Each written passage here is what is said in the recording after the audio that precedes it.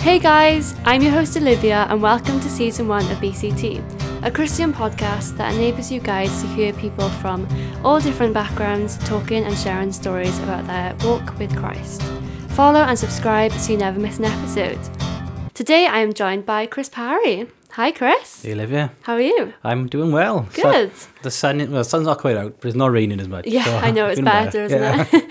Now, I have known Chris for a very long time, probably longer than I can remember. Yeah. Don't even know. How long have I known you? Gosh. Do I give away my age? Maybe not. No. So tell me a bit about yourself then, your likes, your family, and what you do for a living. Absolutely.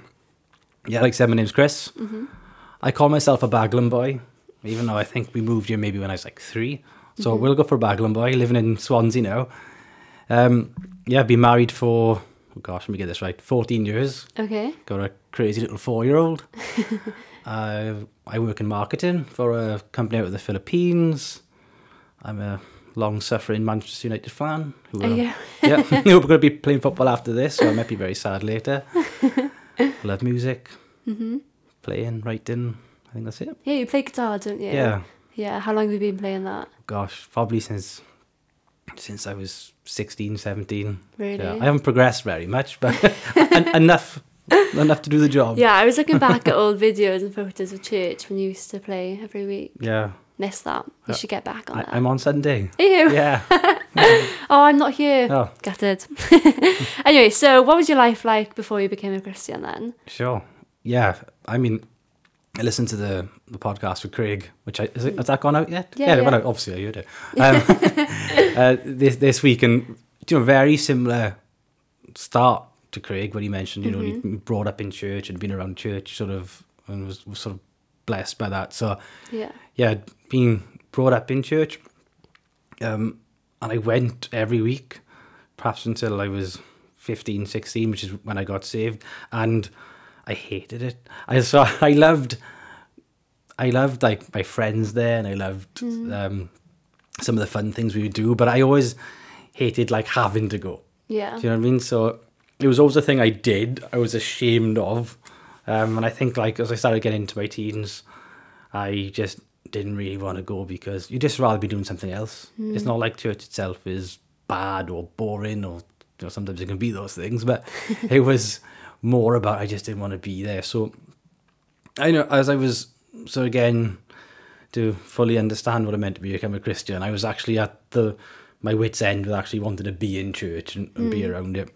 At the same time, I was sort of living a weird life because I sort of peaked early with some of the crazy things I'd get up to with friends, and just some of the bizarre stuff. You look back now, you think, why was I doing that? Or like, how did I get involved in that and with those sort of groups? And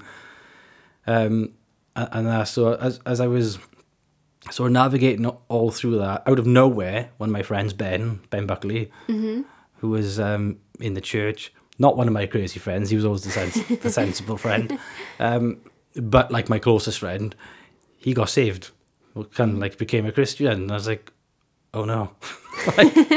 like what's going to change? What does this mean? What does it like mean for him? What does it mean for me? So that was a big turning point for me. Really, was sort of having a friend who was in the church all of a sudden start to take it seriously, and I sort of wanted to explore that a bit more. Yeah, so tell me about the time you actually became a Christian then. Yeah, so like I said, it sort of sparked from there. And I'd heard, like, my grandfather was a preacher in the church we were at. I'd heard and listened to a bunch of sermons from your dad, people I knew, people I loved, people who made sense.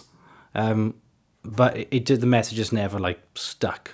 And so I'd ask Ben loads of questions, like, what's happened, why this? And in fairness to him, he spent a bunch of time with me trying to explain it all. That's good. And sort of walk me through that. And then there was a period of time, maybe like 2 or 3 weeks, where I was praying all the time, Lord, I want to become a Christian. It kind of made sense enough to me that like, oh, I'm a sinner, I need forgiveness. The message was starting to come alive. But like I didn't feel like anything was happening. So eventually, Ben got your dad up. And the three of us sat down, and your dad just like asked me a bunch of questions, and he's like, Chris, I think you might actually be a Christian. Like I don't know what you're waiting for or what you're trying to achieve, and I can't tell you when that was because it was over such a long period. But that was it. It was just our realization of what God has done. And look, you and I have both been brought up in the church. Sometimes people don't have these amazing, miraculous. Well, they're always miraculous and always amazing, but maybe not dramatic in terms of a change of events or circumstance in their life. And I was certainly in the category of someone who was slowly became a Christian. Yeah, gradual. Oh, that's so good to have a good Christian friend that you can talk to and ask questions to. Yeah, he's still nuts, and he was particularly nuts then.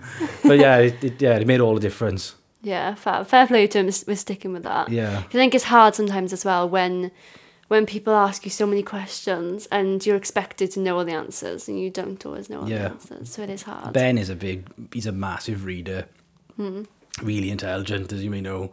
And I remember you would sort of like give me books like, Oh, yeah.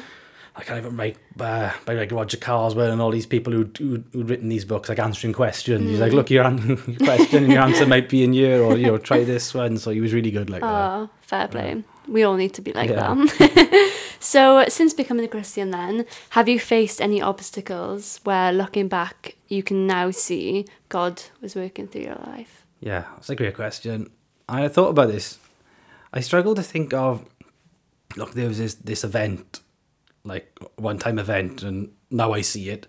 I kind of just see it over, like, my whole Christian life, with decisions that you make at the time or things that happen to you or others around you. So I look back and you're like, I can definitely see God moving now. Beth and I, we moved to the US for a few years and went through all that visa application process and moved to a new country and tried to figure all that out, and whirlwind first couple of months, and then all of a sudden you see what God is doing and the church we ended up at and the friends we made, and then coming back here and having our daughter and that sort of life-changing experience again, and you just sort of see God through it all. I would say all through the whole thing. Yeah, I didn't tell you that we were going to talk about it, but I just thought, could you tell us a bit about America and what you did out there? Yeah. So my wife and I, we moved out to America August 2015 to 2018 to work out of Jacksonville, Florida. So that was super exciting for us. I was already working with a bunch of my Aussie American colleagues from over here remotely, so we had a chance to go out there. The classic, visa process, loads of forms, going to the embassy, and then we got accepted, and then we were like, oh goodness, like what, what's happening? What do we do now? And telling our parents is perhaps the most challenging and interesting bit. But they understood when they came out and they saw the sunshine, and they all wanted to stay then, right? We went out there. We worked for 3 years. And then when Beth got pregnant, we came back in June 2018. But perhaps the most exciting thing was the church we were part of. Out there was a large American church, which you can be so easy to judge from afar, because sometimes you're like, oh, they're crazy, like, what are they doing? But this is one of the good ones, and it was one of the growing ones. So it was a lovely time. Will you ever go back? We'd love to visit. Yeah. I think the opportunity's probably passed now in terms of, getting another visa, because my visa's obviously expired now. But Aussie's got a huge place in our hearts in terms of, if we were to go to the US, it'd be the first place we'd go. Yeah. Oh, fab. I'd love to visit. So next time you go, let me know. I was close to Disney, so everybody liked that. No way. Yeah, so like an hour-ish drive down to Orlando. My days, no way. Oh my gosh. I think, did my dad visit you once? I thought you came out with us. That was like a September, maybe 2017, and it was hurricane season. Yeah. So we didn't see too much of him because we were all locked in. Oh no. Yeah, I do remember that now. Yeah. Okay, so before we close then, anything you want to say to our listeners? Yeah. This is a great question. I think, and it ties back to sort of your previous question about sort of looking back and seeing where God's moved. I think what I'd like to say is it's just having a constant daily focus in who you are as a Christian and in who God is, rather than what I've found myself doing so much is going on autopilot. Yeah. I think now I've been a Christian for maybe 20 years. I'm not old. 20 years. And today, as I thought about this, it's made me think, right, when I got saved, it's made me think about where I've been and what we've done and how God's blessed us and how he's helped us. And I was like, oh, man, you almost feel sometimes he's like almost too good to me based on like the way I've been or how I've walked through certain circumstances without really thinking, or sometimes without praying, sometimes without sort of putting him first, right? Putting your own best interests first. So yeah, I've just been coming to that point where I'm like, I just need to be way more focused, way more disciplined, way more appreciative of who I am in Christ and what he's got for me. So if there's anybody else who's kind of I'm in an hour, or going on autopilot, it's just to help them stop in their tracks and look up.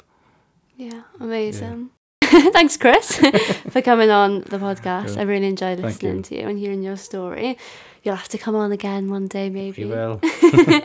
Okay, thank you guys so much for listening to another episode of BCT. Let us know what you thought and also what type of things you want to hear us discuss and talk about more. You can follow us on mostly all the social media platforms to keep up with updates. Bye for now. Goodbye.